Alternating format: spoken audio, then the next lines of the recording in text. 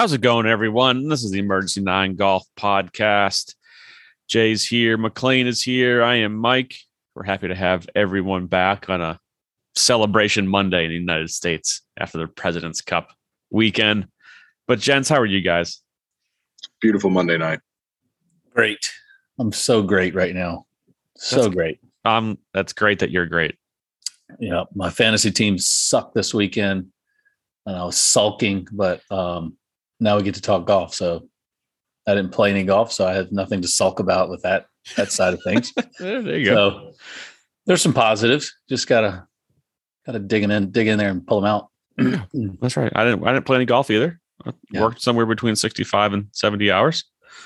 Not that I was counting, but I lost count. I lost track at some point. But yeah, somewhere in there. A little tired. I'm fighting off some, I don't know, just run down, fighting off a cold or something. My body's just like, dude, you can't do this. You're getting old. So I'm going to start the What Are You Drinking segment with, I got a nice triple filtered 2020 bottle of water here. Oh, wow. Is that purified or spring? It's purified. Yeah. Okay. It's delicious. Check it out. Kroger brand. So there you go. Fair enough. Sparkling. Yep. Taking it easy tonight. What about you boys?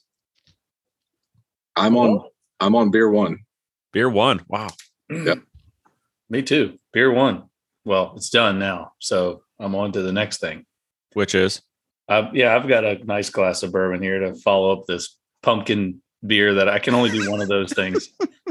That'll cleanse the palate. Yeah. It's good. I mean, I'm trying to get festive right now. I don't mind a pumpkin beer. This time of year, we watch a little football and let's go. Let's get a fire pit going. And it was 87 here today. No pumpkin beer. Man, it's nice here in Virginia. It's like it is nice. 70s. It was just beautiful. Favorite time of year. Yeah, this is good. Well, hopefully Hurricane Ian stays on track, so I have a place to podcast from next week. It's supposed to go up the West Coast, right? Let's go up. Yeah, I mean, we're going to get some rain and some wind. They're calling for some tropical depression, tropical storm potential where I am. But I mean, it could still turn east. I think for the most part, it's all going up. It's going to hit somewhere north of Fort Myers, make landfall somewhere just south of Tampa area. But it looks like it's going to be nasty. I mean, hell, they're calling for rapid intensification. It's going to end up being a Cat 4 by the time it potentially makes landfall. And damn. I've got a lot of guys over there on that coast, a lot of work we do over there that could be severely impacted. Well, hopefully everyone gets through that. All right. I have actually a niece in Fort Myers at school. I'm assuming she'll probably evacuate and head east to where the rest of my family is on the East Coast, near you, on the East Coast of Florida there. Yeah, Delray will be clean. Yeah. So, Jay, what's our what are you drinking segment? It was pretty lame. What's the bourbon you're getting ready to crack into? I've got a bottle. I don't know if I cracked this open the last podcast or not, but it's a Yellowstone. It's like a special reserve 2022. It's kind of a limited release. I was going to save it, but I'm not real good at that. So yeah, I opened it and it's good. No, it's awesome. Good. They make a couple good bottles. They make it's another one. I think it's the 2021 and the 2020 version were all pretty good too. So that's why I gave it a shot, but it's good. And my nice little teeny glass, pinkies up. There you go. Pinkies up. Pinkies up. I'm glad to save that segment because it was literally 2 beers and a water. Yeah, I know. I was like, we got to spice this up a little bit here. People are going to turn their podcast off. These guys are sober and drinking beer. Like, what the hell's going on? So let's get into some golf. We did have the President's Cup that we previewed last week, and I'll say this. I enjoyed it. And I was pretty busy. We had it on at the club all weekend, and I watched a lot of the singles yesterday. Took a half day and came home and planted my rear end on the couch. And overall, it was entertaining. I mean, I never thought the result was in doubt the entire weekend, especially after the hot start. The U.S. team got off to 8-2 after Friday. You kind of saw that coming. I mean, hell, we were talking last week. It could have been over on Saturday. So it wasn't over on Saturday. Internationals put up a little bit of a fight, and I enjoyed it. It was just a little different. We got some team golf and rowdy, and you see some more personalities that you normally don't see. And a few stars were born this weekend. And yeah, I thought it was a good product, even though the TV product sucked. NBC's terrible at showing golf. And yeah, what about you guys? Just general kind of 30,000 feet view of. I think Quail Post is a great venue for the event. Yeah, it looked great. The course is always in immaculate condition. I think that course plays better in its current form as a match play golf course than it does as a stroke play golf course. It's a big boy golf course. It got roided out for the PGA a couple years back. And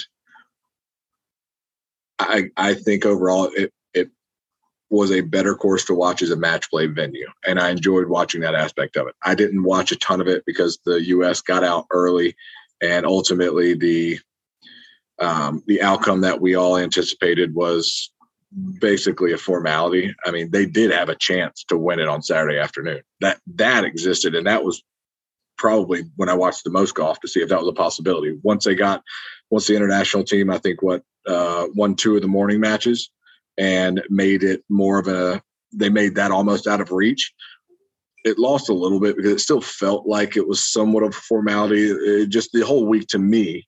And I didn't watch as much as you did, Mike, but I will say every time I tuned in, it just looked like, all right, this is going about as I expected. College football's on or NFL's on, and I kind of flipped back over to that. Yeah, I think, correct me if I'm wrong, McLean, you may know better than I. Quail Hollow, they overseed correctly. So when they host the Wells Fargo, which typically overseeded Ryegrass, where this event was Bermuda. So it looked different visually. It wasn't that tall, thick, luscious rough. And obviously Captain Love there, he gets to kind of choose how they set up the golf course. So he chose and cut down the rough and kind of play. I promise you, if they wanted it long, they would have made it long. That was a strategic decision. Yeah. Quail moves more dirt than any golf course I've ever been around. I was out there for a couple of years working with them and was out there on a pretty frequent basis when I was in Charlotte, to the point where I would say every couple of weeks. And I'm telling you, they move more dirt than any place I've ever seen. Budgetary issues are not a thing there. So at the end of the day, the way the course played is how they wanted it to play. That much I can virtually guarantee. And if the way it played again is that was a strategic decision made by, I'm sure, Captain Love and the rest of the team, or whoever's in that decision-making room. I'm sure some of the assistants, captains, Jack Johnson, you like that? Yeah, Zach Johnson, and some of those other guys, I'm sure, had a hand in it.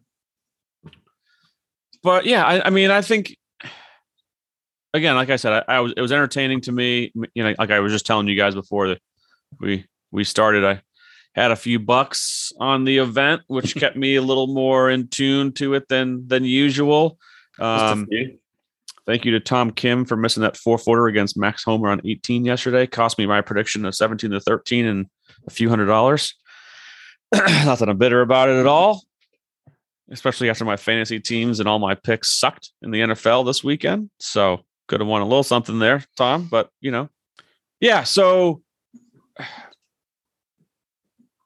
I kind of, what am I trying to say? Are you trying to give us a reason to make it better? No. It is. It's fun. It's different. I'm not going to use, I guess, pageantry. It's not really pageantry, but the whole USA thing, I guess I get into a little bit, us versus the world kind of thing, but there wasn't any chippiness. Obviously it's never going to be the Ryder Cup. It's just not. It's a knockoff of the Ryder Cup. It's just, that's why they need to do away with it. Yeah, they do. It's a knockoff. These international players. I mean, I could count. There's 6, 7 different countries represented. how are they supposed to gel together when some of these guys barely speak English? Yeah. And the cultures are so different. I mean, yes, the European team is from a bunch of different countries, but the European culture is a little bit more similar than you're talking. You got Corey Connors and Taylor Pendrith from Canada. You got 4 Koreans. You got a Colombian. You got Australia. I'm like, what? How are they supposed to gel? And I think Trevor Immelman did a fantastic job. Everything I heard, all the press conferences, all the clips, he seemed like he did an awesome job. He got the guys to fight. I mean, hell, he did make it closer. At one point on Sunday yesterday, I was watching him like, they could actually make a comeback here. They were like 1 or 2 matches away from flipping them where it was going to come down towards the bitter end. And if you didn't see, I think Xander Schauffele basically, not only did he get the clinching point, but he hits his ball in the water on actually 14 and 15, which are typically 17 and 18. Yeah. And he drops his ball on the side of a hill on 15, ball way below his feet in the rough from like 220, gets up and down for par. He hits it to like 12 feet. I'm watching that. I'm like, if he loses this hole, he could lose this match. And now it's ball game. Hideki Matsuyama almost chips in on 18. If that ball goes after he get a terrible break hitting the Marshall and in the kneecap that sends it 10, 15 yards further left behind a tree, essentially had a hit over.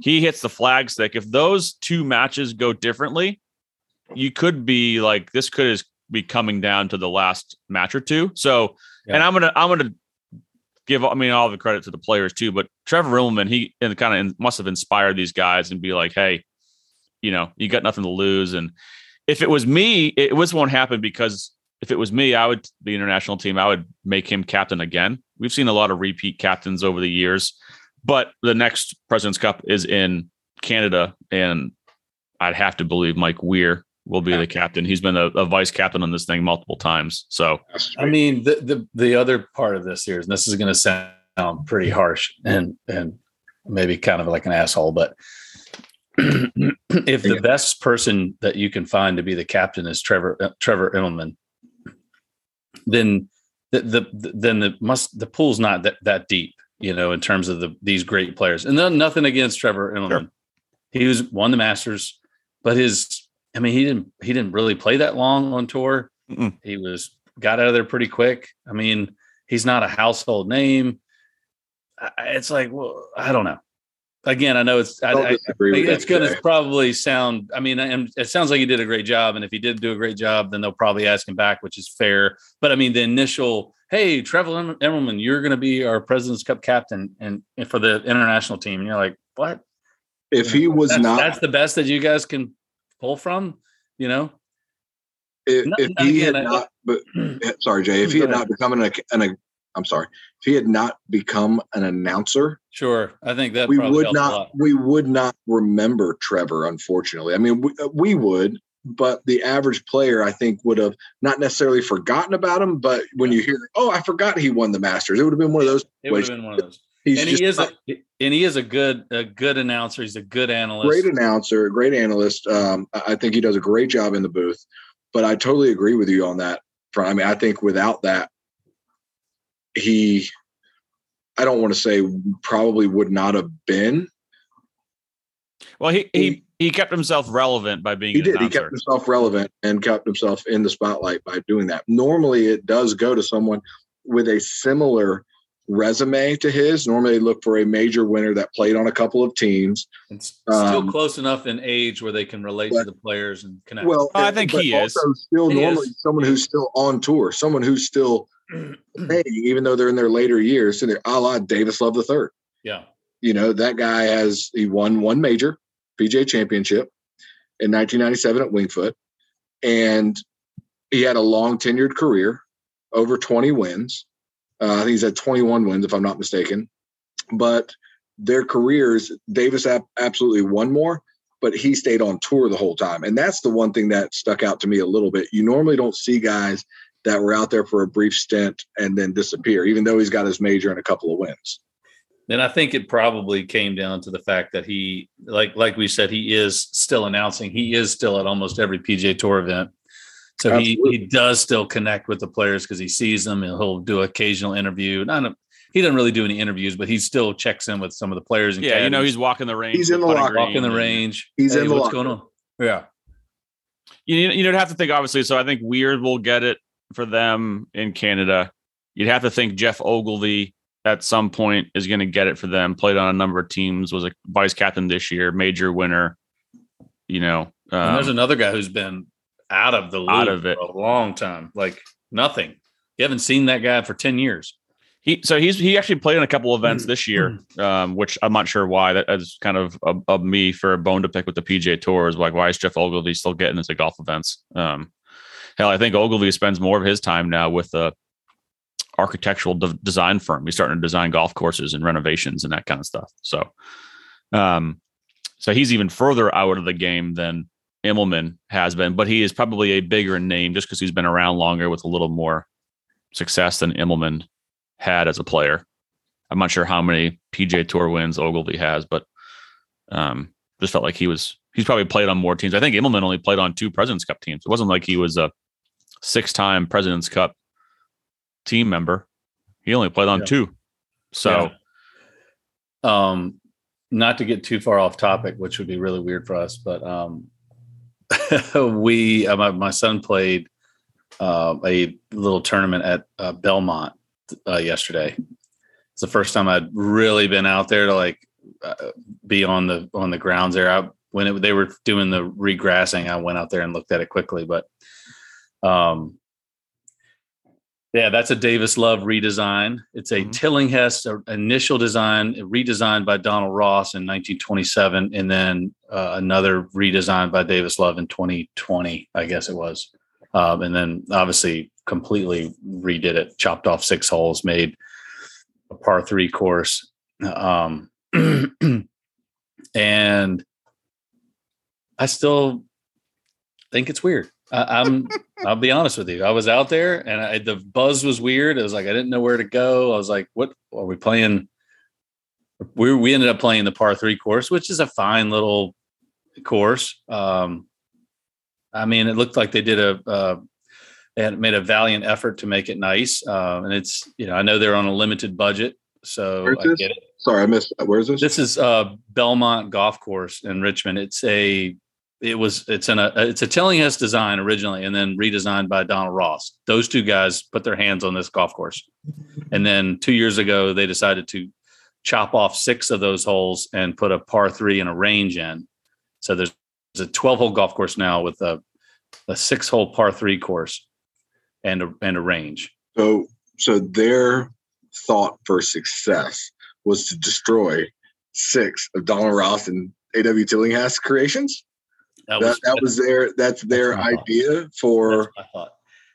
But again, I'm not trying to be too overly critical of it. Y'all have already, my opinion I think Davis Love did a great job, kind of revitalizing what they kept. It does look nice. They did a good job. The bunkers are treacherous. They're really tough bunkers. The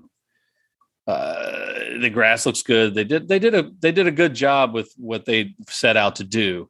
So I'm not going to fault them for that. I think Davis Love they said, hey, we're going to make this a 12-hole course and this is how it's going to work. And I think he did the best with what he could do. And I get that I think their goal is to try to bring in some of the youth and make it an easier, quicker way around the golf course. So for that part of it, I'm like, okay, I get it. I see why you try to do that.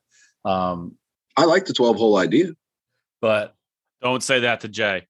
Do not say that to Jay. I definitely don't like the 12-hole idea. I'd love having the par 3 there and a range, because I think kids can get out and they can play it quickly. They can get in, 9 holes or 6 holes on the par 3 course and be done. But to me, it's just, again, I guess I don't know what the background was. I know it's been mismanaged for a long time. And it was either, hey, we do this or it's gone. So if that was the situation, again, I don't know the reasoning behind it. If that was the backstory, then, obviously they had to do what they had to do. I think I'm just more upset that we had a Donald Ross and a A.W. Tillinghast design in Richmond, hosted the 1949 PGA Championship won by Sam Snead, hosted the 1945 Richmond Invitational won by Ben Hogan. I mean, this thing is it's one of the most historic golf courses that we have in the city. And it's like, man, this is what we came up with. I don't know. Again, I'm being hypercritical, but you know, you could also be critical that they let it get that place in the first place. True. I agree. And that's kind of what I said earlier. Like, it sounds like this was the last hope to try to keep it around. It was like the city, the Henrico, the county they're going to sell it for, you know, develop it and put apartments on there. It was this or nothing. So if that's the way it was, then that's fine. And it is benefiting the kids. It sounds like kids like coming out there for the short courses. And I guess in my opinion, that's a good thing. The one positive that's come out of it, it just is a bummer that you had so much history there, you know, in that locker room, which is now not even part of the golf course. It's like a rec center or something like that, or an event center.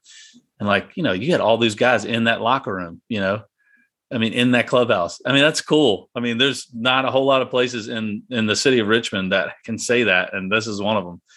But a lot of places in the United States that can say that.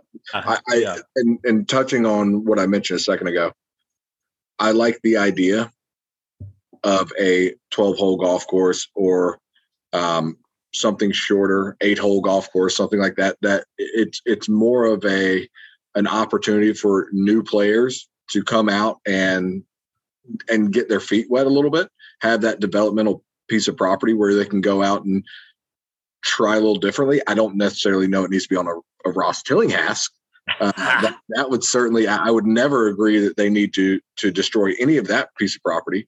But at the end of the day, I like the different approach. I think there is, I've had a thought for a long time. There's opportunity for even something that's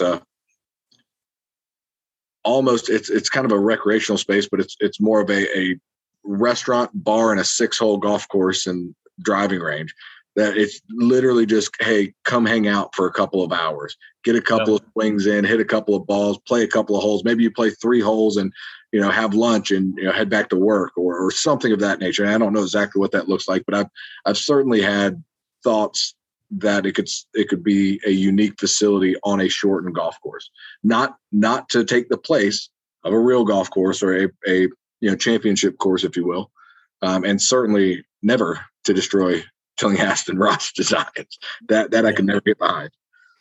But so why again, I know this isn't really on topic, but it was just so convenient that we were talking about Davis Love and but anyway, why 12 instead of just 9? You know, it's so common to say to see 9-hole golf course and you get out and play 9 holes, but why give it those extra 3 when maybe you could have made 3 more par 3 courses, had a 9-hole par 3 course and a 9-hole traditional course. Like maybe that's me being the traditionalist, and the fact that course has got so much tradition. You know, why would we want to ruin that, so to speak? I think the goal is to shorten the time to play the front or the back. I think that's where someone could go out and play 6 holes. I think honestly, if it were me, it would be a 10 or 8 holes. I wouldn't take all the way to 12 because you're not really taking that much time off of it. You know, you're saving an hour. Yeah. Where if you're going to go ahead and shorten it, let's make it, you know, like I said, a 6-hole, 8-hole, even at the most 10 holes, but to where it's almost you could almost make it a badass instructional facility where you could go out and hit real life shots. People can still go play, but you hit real life shots. You go to the range, you go out there, hit real life shots. You got people that come into a nice little restaurant bar area that's open to everyone. I mean, there's opportunities to engage people with the brand similar to the way Topgolf has that come in non-traditional forms of revenue or forms of generating customers, for lack of a better description.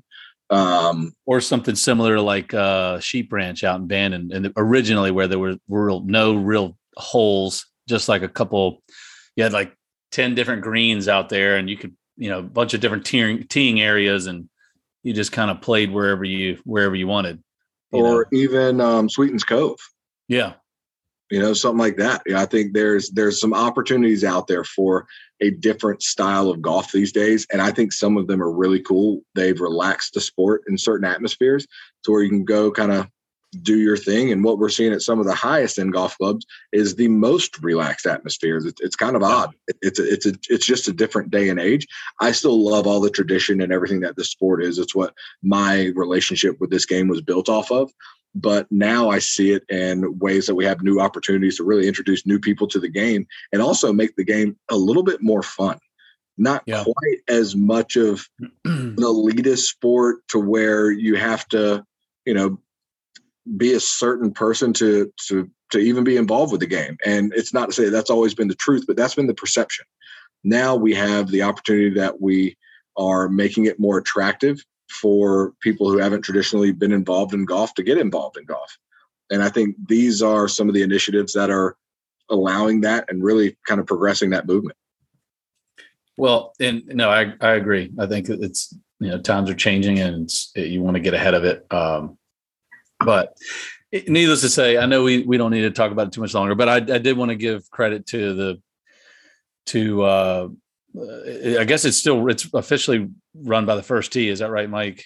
It's part of the First Tee of Richmond. Henrico County still owns it. But the First Tee had a hand in all of the work. But the First Tee raised all the money to do the renovations. Yeah. They now, I don't know if they rent it or lease it or what from the county, but they're the ones that put all the money into it, raise all the money to make the changes there and bring in Davis Love. Yeah. So it's a First Tee operation, even though they don't directly own it. I'm pretty sure the county still owns it. And I think we've said on this podcast,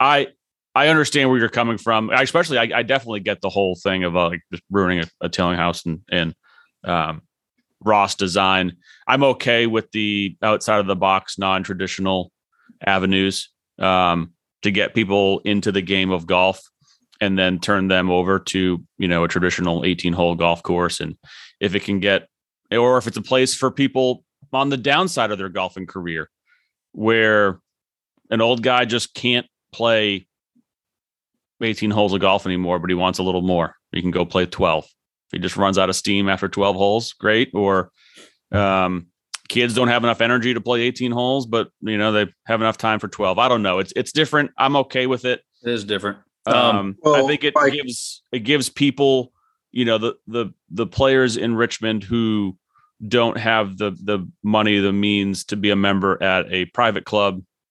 It gives them a nicer place to practice too. It's a nicer range. It's a nicer putting green. It's just a nicer facility. I think we're actually lacking in the Richmond market with nice public access. Yeah. We have a lot of nice private clubs in Richmond, but the public access golf courses leave a bit to be, desired there. And so I wanted to kind of finish that thought and kind of what you're saying, Mike, as much as I love the, I love what they did. I love what Davis Love did. I think he did a great job in terms of regrassing the golf course. I love having a par 3 course. I love having the nice range. I think they did a great job with that. So everything about the regrassing and the facility is nice. It just still doesn't make any sense why 12 holes. That's really my only hold up with it. Yeah, that's and like I said, if you're gonna kind of take away the history of that golf course over 100 years, then that's my only issue. It's like if you're gonna take it away, then keep some of the tradition. Keep 9 holes so people can say, "Hey, I've played this 9 holes. They got rid of the other 9, but I played this 9." And they've got now a par 3. That's really and still is really my only issue with it, because after being out there, they did a good job and it looks nice. And like I said, that the regrass was done really well, but I still just don't. I know they were trying to do something different, think outside the box, and I credit them for that by trying it. Still, just it just doesn't make a whole lot of sense to me, considering the history that was there. But needless to say, it is nice. They did a good job with it. One thing I think that's really unique, and I think that all of us will agree on this, is a facility like that, especially with the par 3 course and then going into a shortened course, is probably the best way to bring our kids up and introduce them to the game in a non-intimidating atmosphere, something that's really more made to their size. I mean, especially starting off with a par 3 course for the little ones, and they can play it like a full course, obviously.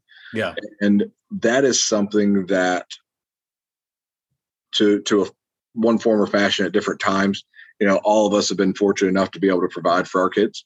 I don't really have a great place down here that I've latched onto yet where I don't play as much golf with Bo as I would like to, but having an opportunity or a facility like that to where we could go out there and it's a better introduction to the game is attractive to me. I think that's awesome that their facility exists. I will never disagree with destroying Tilling As for us. I will just recertify my feelings there. But the goal behind it, if their goal was, I think the par 3 alone, just having the facility, having a range, having a big putting green, having a little chipping green, and then having the shorter par 3 course, it is a lot easier to introduce the game to those kids. And that part of it, I do think is great. Because if I lived near that place, I could easily see myself going out with my 2 boys and we could zip around a 6-hole, par 3 course, and they could get some swings in, and it would be fun. It's a good segue to learning how to play golf on a big golf course. Just hitting irons off tees and so forth. So, but yeah, and I don't know, anyway. It's a little better than, I don't know, maybe a public place charging someone to use the putting green. Not sure if that exists in town or not, but I would just hypothetically say that's a much better option than going to a place that charges to use the putting green. Yeah. I'll say that. There's another. Sounds like it is a thing. Another tip of the cap to Belmont there and the fine folks of the First Tee, Brent Schneider, Mark Lynch, Olivia Bowling. They do a great job. So we're going to breeze right past that? Because now I need to know more. There's a public access facility in the greater Richmond area that is supposedly one of the best that charges people to use the putting green. Is it the one I'm thinking of? It absolutely the one you're thinking of. It's off Huguenot Trail, right? I don't have to check on my map, but that's all I'll say. And I know this is coming from a golf professional at a private club, but still, sorry, that was just a little bone I had to pick there for a second. But no, you're right with the kudos to Brent and the First Tee, for it is a nice, well done, like I said, organized facility. It certainly gives some of the kids in the area a great opportunity to get an introduction to the game without staying out there for 4 hours. If they go out and play the par 3 course, it is good. So that part is really nice. And I'm hopefully it continues to be successful and they can keep it around. So anyway, we'll see. Let's get back into the President's Cup a little bit here. That was a nice little detour. There you go. Good word. Little break. I wanted to tip a cap to a couple of these internationals. We can spend enough time on the U.S. team, and I want to get to them in a minute here. But a couple of guys in the national team that thoroughly impressed me. Number one, obviously, if anyone watched any of it, is Tom Kim. I am a huge Tom Kim fan now. This 20-year-old kid wins his first PGA Tour event this summer, gets on the President's Cup team, and just stole the show. He is just fun to watch. His interviews are great. He's just happy. He's run around all over the place out there. He's hooting and hollering. He just got some energy. He doesn't seem to be afraid of the moment. And if you didn't walk away from the President's Cup without being a Tom Kim fan, then you weren't watching enough, because the guy was great. He was awesome. And I'm glad he's a PGA Tour member now, and we get to watch more and more of him. He needs to hit the ball a little bit further. I think we talked about that when he won a few weeks ago, but the kid can putt, and yeah, it was fun to watch. He can putt. Yeah, he can putt. Except 4 foot on the last hole to help you win your. Yeah, I still love the kid, even though he cost me a couple $100. He didn't cost me a couple $100. I would have won a couple $100. But so yeah, and another guy. You know, we've talked about how maligned this team was last week with the live defectors, and you know how far down they had to go to fill out their squad. And some guys, I'm like, man, what is he doing on the team? What is Sebastian Munoz doing on the team? He played his ass off. He was one of the best players for the international squad. Took down the world number 1 yesterday in singles. The guy makes a boatload of birdies. He was not scared of the moment. I think Immelman actually messed up and should have played him more matches. I think he only played him 3 matches. He didn't lose. I believe he was 2-0-1. Got 2.5 of the possible 3 points. I think he should have played him a little bit more and just kind of rided the hot hand. And yeah, so I have to give to those two guys, especially, you know, captain's picks. Nobody knows who they really are. Tom Kim's 20 years old. Sebastian Munoz is just, you know, it could be anyone on the PGA Tour. And yeah, they showed out. Corey Connors, on the other hand, did not. He played awful. And he is not only is that he played poorly, he's a bad putter. He putted even worse than I've ever seen him putt. I mean, every time I walked up to the screen and Corey Connors had a putt to win a hole or tie the hole, he missed it. I'm not sure he made a single putt all week. I'm not sure he grabbed a single ball out of the hole all weekend. It was, and I love Corey Connors. I pick him a lot in DraftKings. He's like the classic ball striker on the PGA Tour. He's going to make a lot of cuts. He's going to make a bunch of top 20s. But I don't know. This format, this match play, predominantly match play format, this is the putters. They really do rule the roost here. Those are the guys who are usually the most successful in this match play format. The guys who make those tough clutch, you know, under pressure putts. Yeah. And there's not a whole lot of them that are great ball strikers and great putters. You know, I mean, those are your top players in the world. And that's probably why he is, you know, not one of the top players in the world, is because he just has never been able to figure it out, you know, the putting side of things to be a great putter. Because he is a great ball striker, great driver of the golf ball. I mean, really, tee to green, he's incredible. Yeah, he's great. He's probably one of the probably top 20, you know, tee to green guys out there. But when he's lost on the greens, and so yeah, that was tough to watch because I do like Corey Connors, but KH Lee played well. Actually, all the Koreans played well. Sung Jae Im played really well. Just they didn't get what Cam Davis was the Australian that played the best over Adam Scott. Didn't play great. Cam Davis showed out with a couple of big points, big wins. So, you know, kudos for those guys to you know, fighting and keeping it somewhat interesting through the early afternoon on Sunday. But I think this United States team, and I think I said it last week, they're going to go on a run here in these team events. I'm feeling it. They're going to win next year, the Ryder Cup. I'm calling it right now. They're going to win on European soil in Italy. They haven't won a road Ryder Cup since 1993. No way. Is it really that bad? The year Jordan Spieth was born. That's insane. So next year, this team might not. I mean, the way this is trending with these guys, because you're probably going to have Zalatoris next year because he's hurt this year. And there's usually a couple guys that have turnover. You might not have a guy on this squad next year that was alive the last time the United States won in Europe. That's insane. I didn't realize it was that bad. I thought for sure we won somewhere along the line, but you're right. I can't think of one. I'm looking at the Belfry. Yeah, was that the Belfry? Yeah. 93. And so, yeah, I don't know. I think we are set up for success finally. You know, I feel like we now have that thing that the Europeans always had, where these guys legitimately like each other, love each other. They're all best friends out there. They, you know, that's what we used to say about the Europeans. Oh, they like each other more. They're friends. They care about each other more. You know, they hang out with each other off the golf course, where the Americans just kind of show up and have to get forced into this team thing. Where I think it was better camaraderie with the guys that left. Say that again.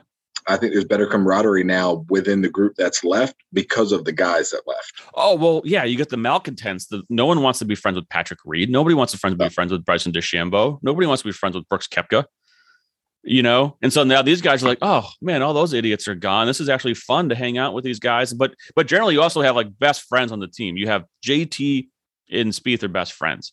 Xander and Cantlay are best friends. Sam Burns and Scheffler are best friends, like off the field, off the course for years. And they're also a little bit more laid back. They're more fun. They're not as stiff and uptight as the Americans used to be. Used to say, oh, I'd rather go have a beer with the European team. I'd rather go have a beer with the Darren Clarks of the world and those guys.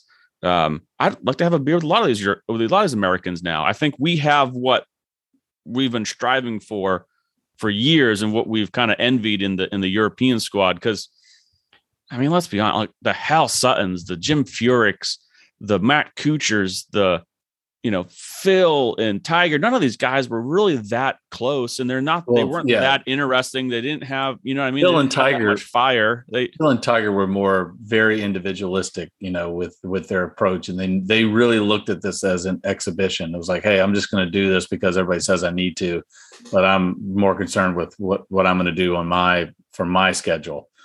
I don't know. Jim Furyk, I'd take Jim Furyk still. I would take Jim Furyk, but he's just kind of that was maybe more from a personality standpoint. He's a great golfer, but he didn't show it on the course.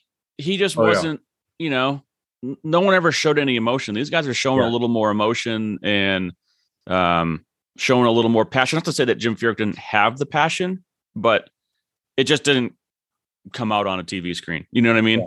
It did during the team matches, Ryder Cup matches. You'd see him get fired up, but no, I see where you're going. Most of them in the past weren't really like that. Yeah, like the David Duvals, although it's hard to see it because we were losing. True. Look at all the emotion they had in '99 at Brookline. That's a good point. That's valid. It's hard to have that emotion when you're losing every time. But again, a lot of that stemmed from more of those individuals. You had Phil Mickelson is all about Phil Mickelson. And I hate to say it, I think in the past, Tiger Woods was all about Tiger Woods. 100%. And I think he's that tone has been lightened now. But when he was in his heyday, how do you get close to the greatest athlete on the planet? It's like they wanted to get close to him. He didn't really want anybody to get close to him. So it was like, all right, yeah, we'll team up. But, you didn't really create any real strong connection. It was hard to, because he had his guard up all the time. Yeah. No, you're right there. Absolutely. But I think there's no doubt whether or not Tiger's the next Ryder Cup captain. After Zach? Yeah. I think it's a formality. I mean, it's always been, we're going to give it to him as soon as we have a feeling he might not make the team. It's probably more of Tiger. When do you want it? I guarantee there's some of that too. Yeah, I totally agree with that. I think, but even including that, I think now Tiger is probably at a standpoint where he has probably had to come to grips with the fact that I'm probably never going to qualify again. Yeah. So now I need to go ahead and, take over as my captaincy, and, that'll be another interesting thing to see, because exactly what you were just saying, Jay, he is someone who's always been kind of a loner amongst the players to a certain degree. Only late in his career has he developed relationships with guys like Justin, to where he actually hangs out with guys and has that relationship. Before then, he was always untouchable, and that was the guard up he wanted to have. He wanted to see untouchable. I think that played into part of his mind games that he played with the field. Yeah. Not to say that his physical wasn't there. By no means am I trying to, negate anything that he did physically, but I think it's a mere formality. He has accepted the fact that he's never going to qualify, and his leg is obviously going to deter him from ever being competitive without a golf cart. And I truly think he does play the senior tour and ride that golf cart and win some cash. I just think his competitive nature gives him a chance to go compete a little bit, collect some trophies, be in the spotlight some more. And that will obviously reinvigorate the Champions Tour. I mean, I can't wait to see what their revenue looks like once Tiger starts teeing it up, because as we all know, he does move the needle. And if he's winning, I can promise you the viewership will be there. I love that. Nona Begay actually had an interview the last week or so with the Golf Channel, and he kind of intimated that Tiger's going to play the Champions Tour when he gets there. But so we'll see on that. All right. So this might be a dumb question. You see a lot of these and hear a lot of this stuff. Oh, let's grade all the players. We're not going to grade all the players, but who would you rate as the team MVP for the U.S.? Jordan Spieth. Yeah, I was going to say Jordan or Justin.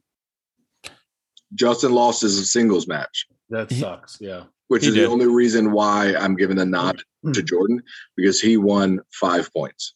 Yeah, that's fair. I'm going to give it because he's the obvious choice. When you go 5-0, it's hard to not be the MVP. That's my point.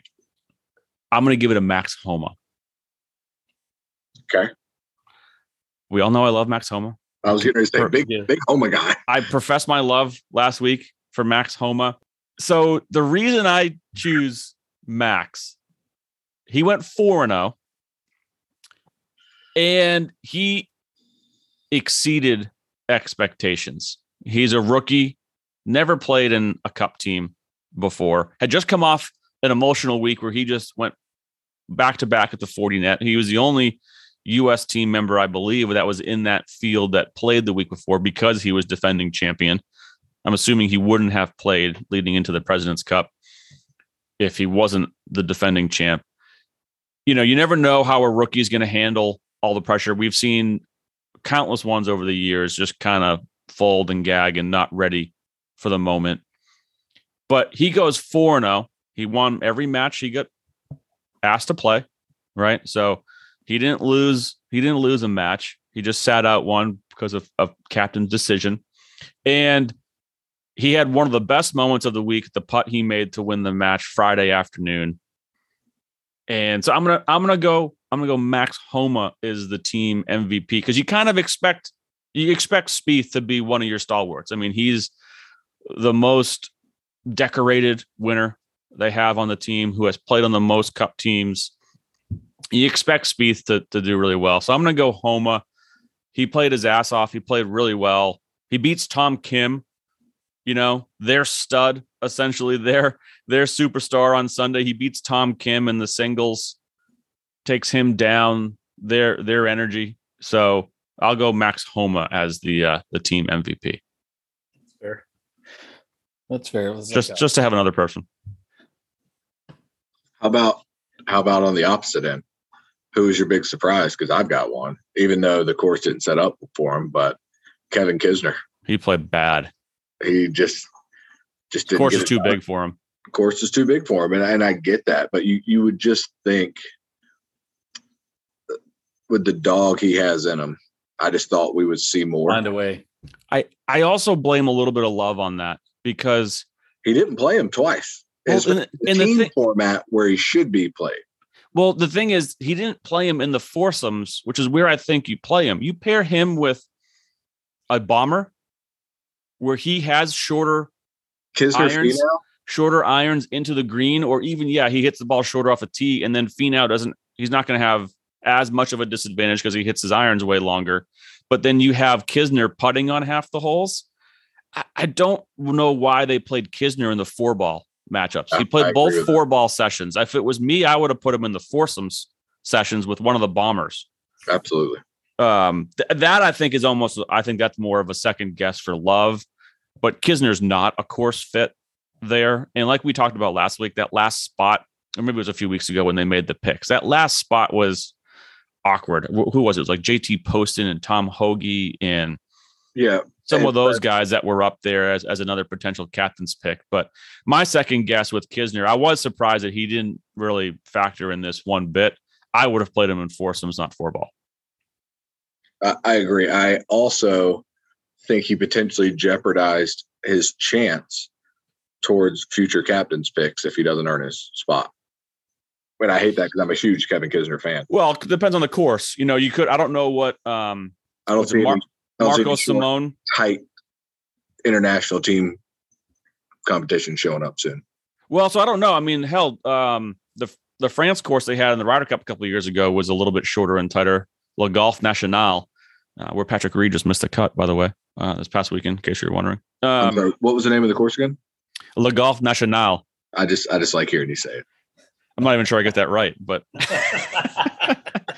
but I don't know what rolls off your tongue. That's right. I don't know what Marco Simone, the golf course they're going to play in Italy next year for the Ryder Cup. I don't know anything about that, even though they just played it last week on the European tour.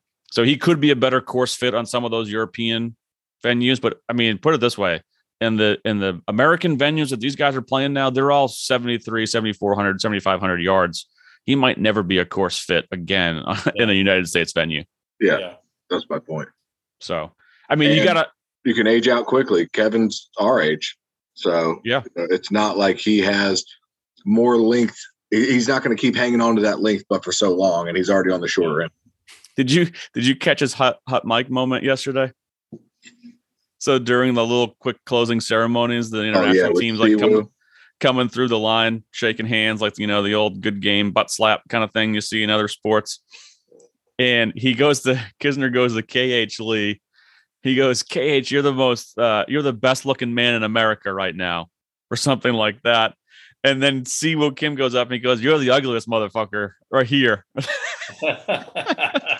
Something along those lines. And I'm like, oh, it's just typical Kisner. It's just, and Siwoo died laughing. There wasn't like, it was no hard feelings. Kisner did too. No, they both just started dying laughing. They were just fucking around. But Scotty Scheffler, it's got to be a biggest disappointment, right? Especially how about losing that match yesterday? I mean, he doesn't 0-3-1, the number one player in the world, playing with his best friend.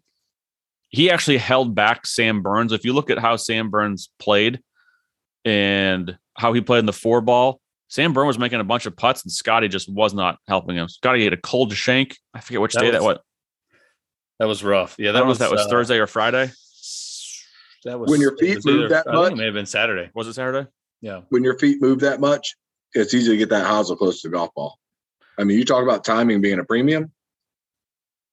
You know what's funny though about that? Like, you watch that swing. At least it's like I feel like every time I see something like that, it makes me think of Nick Faldo when he was commentating.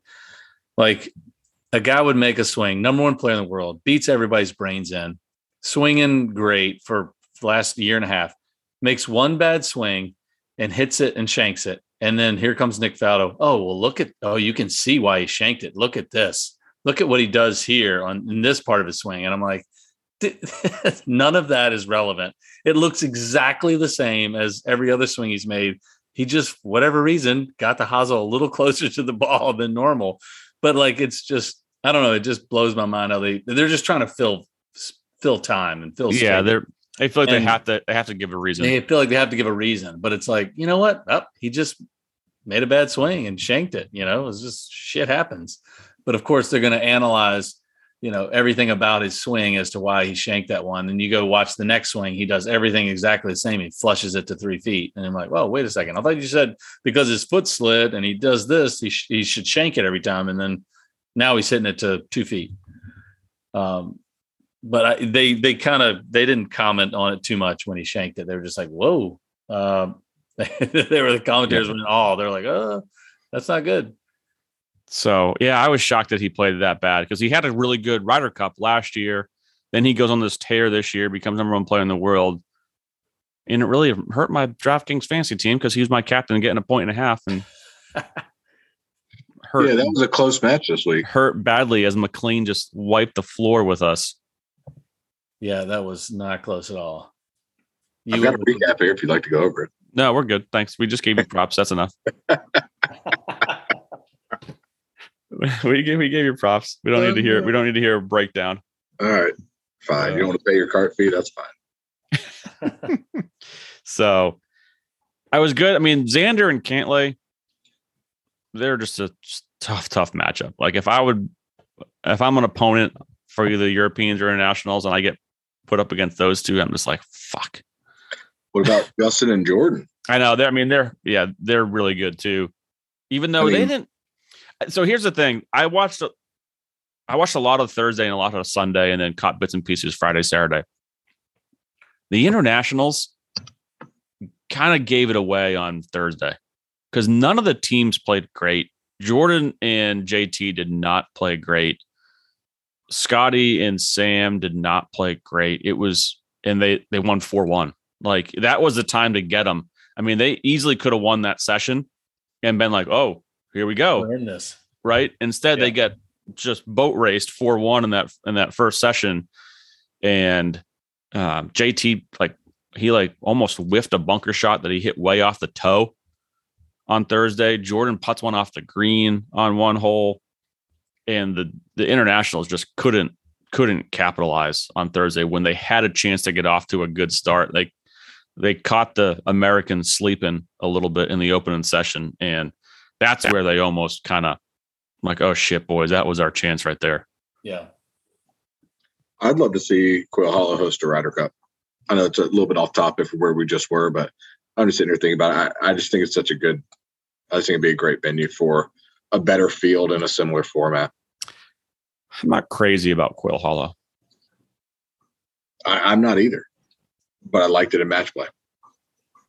Well, I think the one issue that I had was, and I understand they rerouted the golf course because they thought it would be better for the viewership and the holes finishing on the down green the stretch. And but that always kind of loses its luster a little bit when say it is a course that's a staple on tour for however many years, and you know that the Green Mile or whatever they call it, is that what they call it? Yeah. The 15, 16, 17, 18. There's 16, 17, 18. 16, 17, 18. And it's like, oh, wait, now that's moved. That's not the last three holes anymore. And now it's hard to kind of, when I saw the coverage and they were showing 17 and 18, I was like, oh man, this is the end of the match. And I was like, oh wait, no, this is not the end of the match. This is 15 or this is 14. It's like, that's confusing when they do that. It definitely backfires when events go the full distance. Yeah. Especially because the holes they were playing at 17 and 18 were as boring as can be. Yeah. Well, yeah. Xander, to clinch the last point, hits a feather wedge in there to a foot or 3 feet and clinch it. Well, that was his third shot. He had to lay up. Like I said, I did not see much of it. It's a par 4. He had to lay up. That's right. I sniped his tee ball into the trees. I turned it on and watched him hit that shot and saw that there was 1 point left and went back to NFL. Just being brutally honest, but I know what hole we're talking about now. But regardless, I think it's normally 9. Doesn't offer the same amount of drama that you would like to see in a match that goes the full distance. Especially if you get down to a clinching point or whatever it is, and it's like you want that to finish up on the course's pinnacle, which for Quail Hollow is 18 without question. Hole's an animal, an absolute beast. Yeah. Well, and same with 17. I mean, you get 200 something yard par 3 over water, green surrounded by water. Like, you go to a all square match, like you want to see these guys nut up and hit that shot. Yeah. So I think I would have preferred them keep it in the normal routing. So, and they like that. What's that? I guess the normal, is it the normal par 5? That's 15. That was in a different spot. I barely even saw that on the TV coverage. Like, I don't know where they moved that. Like, I thought that was a cool par 5. I didn't even recognize, it was all over the place. So it's like, okay, I know the name Quail Hollow, but like all these holes are like, they had different numbers attached to them. It was weird. It's hard to follow. I wasn't a fan of that. Yeah. So I was like, while it may be, I guess, better opportunity for the U.S. to win based on the routing, and that's something that Davis Love and they all worked out. But as a fan, like on TV, it was like, oh, I know Quail Hollow, and this isn't Quail Hollow. This is something else. Well, and I think they tried to dramatize where they thought the events or the matches would end up ending. But I think it almost offered drama in the wrong sense to where it helped extend the matches. Yeah. You saw some events going the distance. Yeah. A decent amount of them. Yeah. I want to try to find a stat. I'm not going to do it right now. I would love to know how many events or how many matches went to 17 and 18 just to see how many would have gone there anyways. I felt like a decent amount of matches went that long. It wasn't like a ton of the 5 and 4 6-5 blowouts. All right. So yesterday, just running down the board real quick, Siwoo and Justin 1 up on 18. Cam Davis and Jordan Spieth, Jordan won 4 and 3. So closed out at 15. They would never have gotten to the Green Mile. Hideki and Sam Burns tied, went to 18. So I just counted 9 of the 12 would have gotten to 17. Well, if you want to just, cut me off and make it quicker, great job. Yeah, that's exactly what I was doing. Well done. Well executed. 9 of the 12 would have gotten to at least 17. So you don't get 8. You might not get 18 in all of them, but you're still going to get 16, which is a bear. 17, tough. I feel like that's half the drama. You want to lead up to, like, can't wait to see what events get to this 18th hole. Yeah. Especially when it's that 18th hole. You had 5 go to 18 yesterday. So I don't know about the rest of the matches, but just taking yesterday. I don't know. Where's it? I don't even know where it's going in a couple of years. When it's back in the States. I know it's go to Royal take the US. Canada. Yeah, I'll take the US for a while until somebody stops them. I'm going to put money on them right now for the Ryder Cup next year. Yeah, can we just Ryder Cup next year? Can we go ahead and get those odds? Yeah. So, all right. Any more takes on the President's Cup? Like I said, I enjoyed it. I knew what I was getting into watching it this weekend. I knew it was going to be a blowout, but it's something a little bit different. And you like the passion to see these guys, that just don't ever show passion, start to show passion. Scotty Scheffler fist pumps. Like, when do you see that happen? Never. Never. And so just seeing something a little bit different, learning more about some of these guys' personalities, especially the international guys. Like I said, I think Tom Kim is a new star. You need to keep an eye out for him. And Max Homa just validated everything I said about him last week. So let's get into a great one, since we're talking about good golf events. A great one. The Sanderson Farms this week is fucking abysmal. Sam Burns is playing. I can't. There's a good handful of guys, a handful of international guys playing. Man, I mean, I don't know. I think I'd be fucking exhausted if I was those guys. Yeah. After that week, and then go to Jackson, Mississippi. Oh, whoa! Sounds so fun. That sounds awful. Hot and humid. Ugh. Do they even have water down there? I think they do. That's not that facetious of a question right now. If you've been following anything of what's going on in Jackson, Mississippi. That's a good question. It is a good question. So pretty sure there is water. All right. So here's I'm going to see if you guys are in for this. I'm just going to spring this on you right now, live on the air. A good longtime listener of the podcast, member of the Foundry, Stan Lambert, suggested this. I think it's a great idea because we're all competitors and like to compete. Well, let's have a season-long DraftKings contest. All right, okay. And it'll be based off of how we finish of the three of us each week. So we'll come up with some sort of point designation. We'll have a running season-long total. We'll even go back. We'll go back in the results 2 weeks here. So we'll give McLean a win for last week, and then we'll go back to the 40 net, and we'll just keep a running tally, and we'll keep the listeners updated on who won the 40 net. I think it was you, didn't you? Yeah, I did. So you're off to a good start. We'll give you the credit already. And that was me putting a nail in my coffin that I will not win for the rest of the season because I decided to chirp up right then.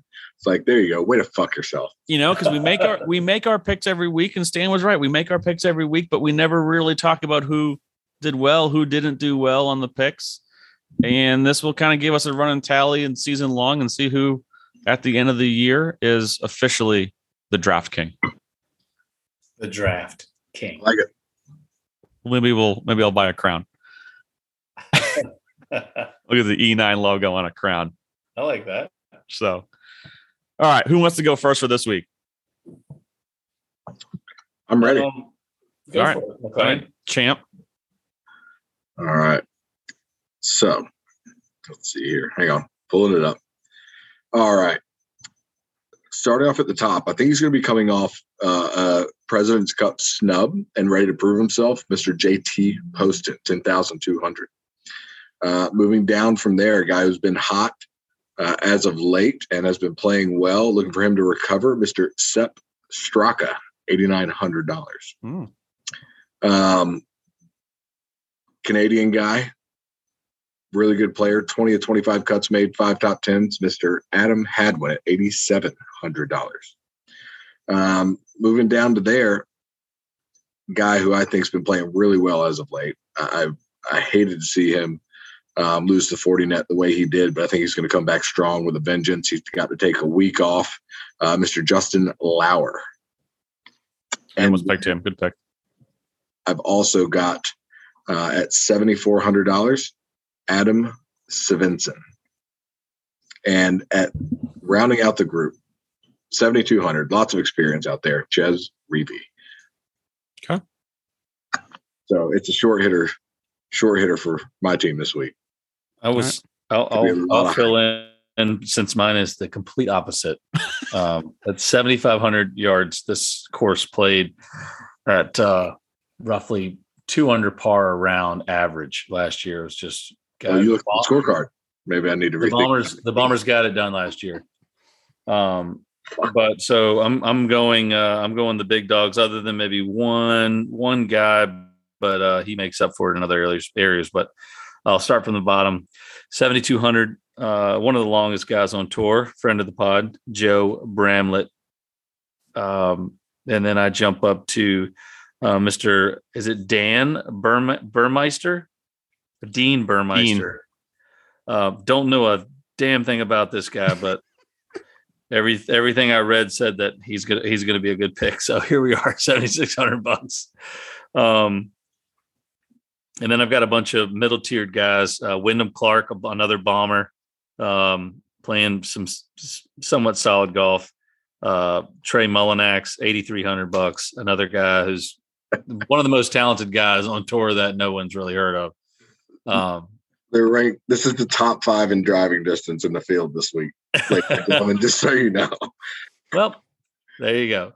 And then someone did more research than I did. Seamus Power, he hits at par 2. He's at $8,400. And then my top tiered guy, who is not a bomber, but has had a pretty solid year for the most part. I should say last year in 2022, Russell Henley. He had some decent success there, I think, last year when he played. So he's just over 10 grand. So we'll see. There they are. All right. There they are, ladies and gentlemen. So I have a couple duplicates, Jay. I'll start with one of our duplicates, $7,200, Joe Bramlett. Let's go, Joe. Front of the pod, hits the ball a fucking shit ton. Played well at the 40 net. Top 15 a couple weeks ago. Then I go up to Steven Yeager. Well, I guess not up to, same 7,200, same price. Been playing a little bit better of late, and I'm projecting here. I'm expecting him to kind of start to break out. I thought we were going to see it this past year, coming off the great Korn Ferry season he had the year before. And so I'm waiting for him to kind of get a string of top 10s and people start to recognize how good of a player Steven Yeager is. So maybe this is the week. Then I'm going to go up to 7,700, Andrew Putnam. Just a pretty solid guy. Had a very solid year. I like him there. Then I'm going to go Trey Mullinax, just like you, Jay. $8,300. Had a great finish here at this event last year. After his, I think he was injured a little bit, but had a really good summer to end the 22 campaign. Then I'm going to go up to Taylor Montgomery, coming off the Korn Ferry Tour. I think he was third at the 40 net, playing well.